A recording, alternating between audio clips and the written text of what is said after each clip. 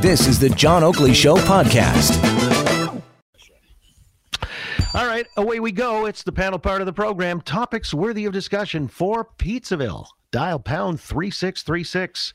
Joining us, as they do most Mondays, actually, and somewhere in parts unknown, Mike Van Soelen is a principal at Navigator. Mike, how you doing? Not too bad, John. Self-isolating. Good day for talk radio. I appreciate that. Ditto for the sentiment as well. And joining us as well, rounding out the panel, Kim Wright, principal at Wright Strategies. And Kim, you're okay? I am. I am happily done my 14-day post-travel isolation. Well, see, you're adhering to the rules, and that's the way it's supposed to be. But what do you make? I mean, I keep bringing this up, but the Chief Medical Officer of Health in the province, Dr. David Williams, he's beside himself. The mayor's beside himself. It's like, folks, you're not getting the message. Mayor is saying all kinds of people playing in parks that were roped off. We know last week that word went out. 1,500 city parks were closed off, and they've actually got signs up and, I don't know, police tape or what. But people are still playing hoops in those things.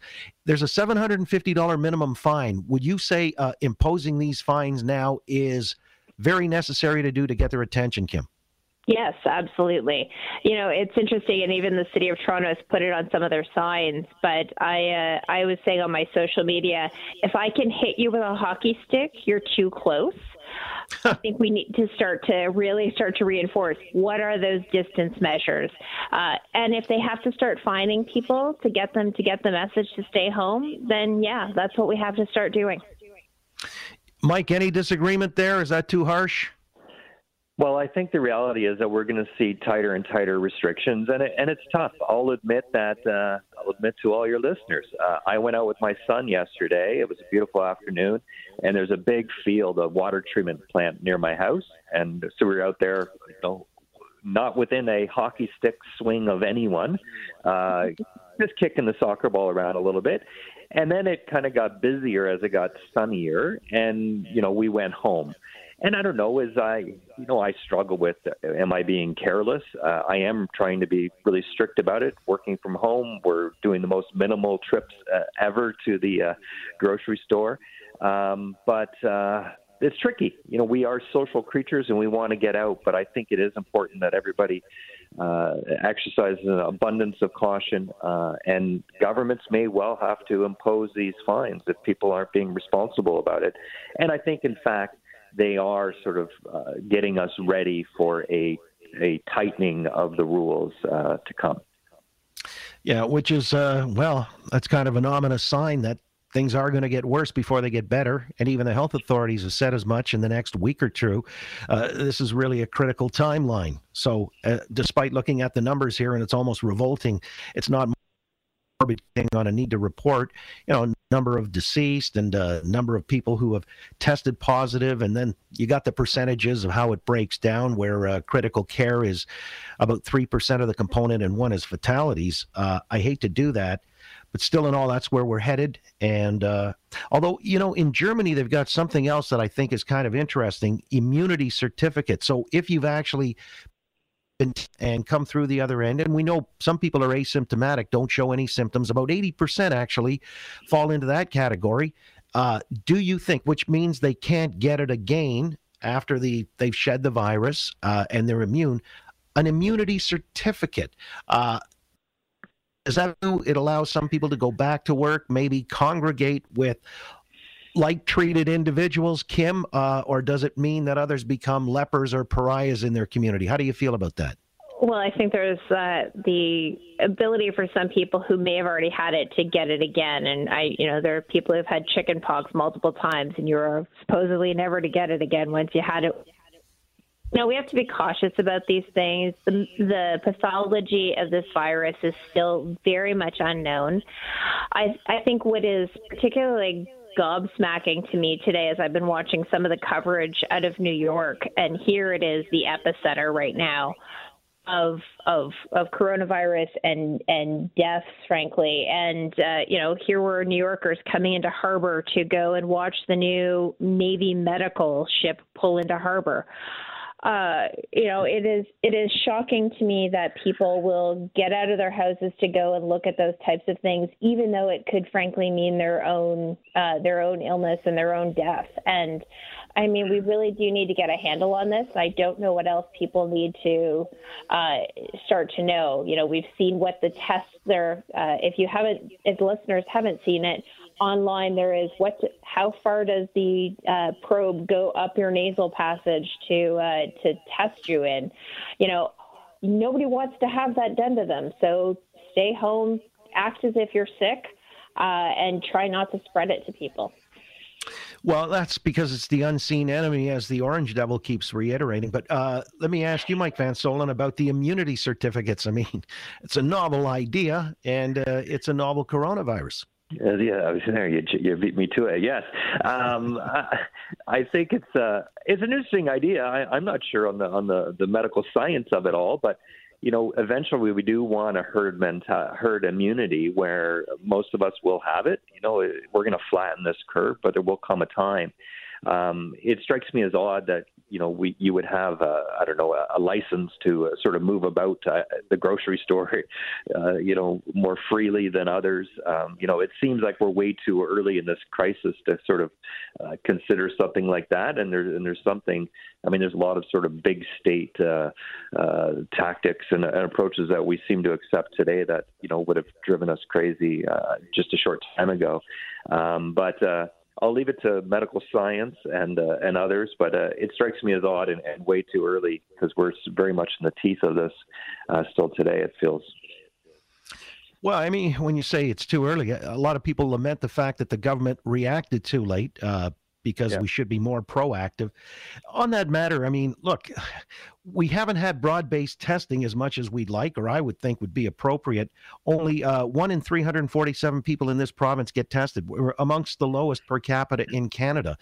That doesn't augur well. Now, they say they're going to bring testing more up to speed, and it's going to be like 5,000 done on a daily basis.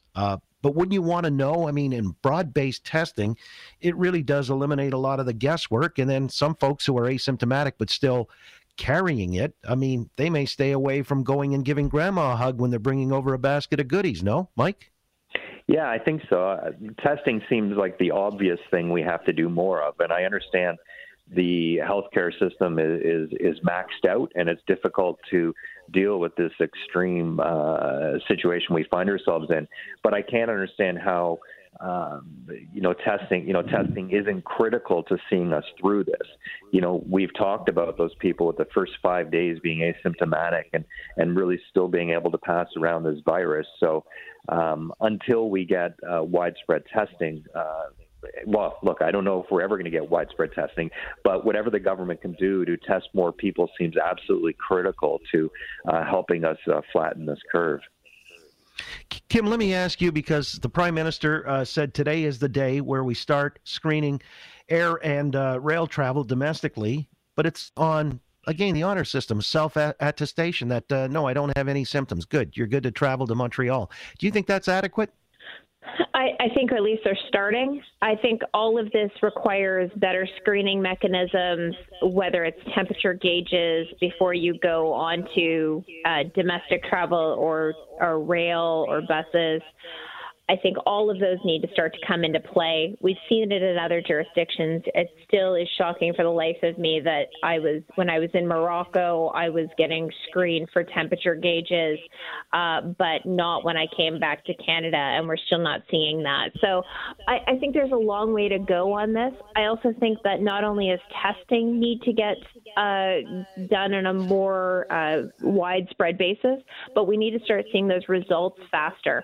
You know, waiting another 5 to 6 days, or as we've seen some instances as, it is far too long and can create far more problems. And especially, let's be honest, as we start going to allergy season, people will start to worry that some of their allergy symptoms might be COVID symptoms. So we need to not only for peace of mind, but also as we move forward as a society, figure out a better testing mechanism. Hey, Mike, let me ask, when you mention that, Kim, peace of mind, that comes to mind readily that there are a lot of people for whom psychologically this is very, very unsettling. And so when Donald Trump yesterday projects that we'll be well on our way again June 1, and who knows? I mean, it sounds aspirational because the first timeline certainly was, as you can see, where he moved it out to the social distancing. at least till the 30th of April. But how important is that psychologically, at least to have some kind of a collective goal out there, Mike? Yeah, I think it is helpful. And I know everybody jumps all over Donald Trump. They jumped all over him. I probably did a little bit for predicting that we'd all be in churches by Easter, because that just seemed, just so out of line with any of the information that was out there.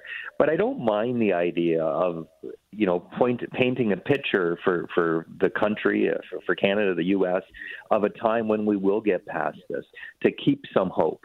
Even for me now, as we sort of turn, the calendar page into April, I'm taking this a month at a time, and I hope that maybe in May things will start to look a little different. I don't believe that everything, all the social distancing will be gone, but I don't know. I hold a little. I want to hope. I think for psychologically needy reasons that maybe May will look a little different, and so you take these in sort of bite-sized portions. And Donald, I think, has the distinction of being a super optimist, and that serves you well in many facets of your life. But I think it's gotten him a little bit into trouble with how he's talked about this to the American people. I'm glad he made the decision of extending their lockdown through the end of April at least. But it's funny the different instincts you have, in normal times, and how they work in your favor or not when you get into these sort of exceptional times. Thanks for listening to the John Oakley Show podcast. Be sure to rate, review, and subscribe for free at Apple Podcasts, Google Podcasts, and anywhere else you get your on-demand audio.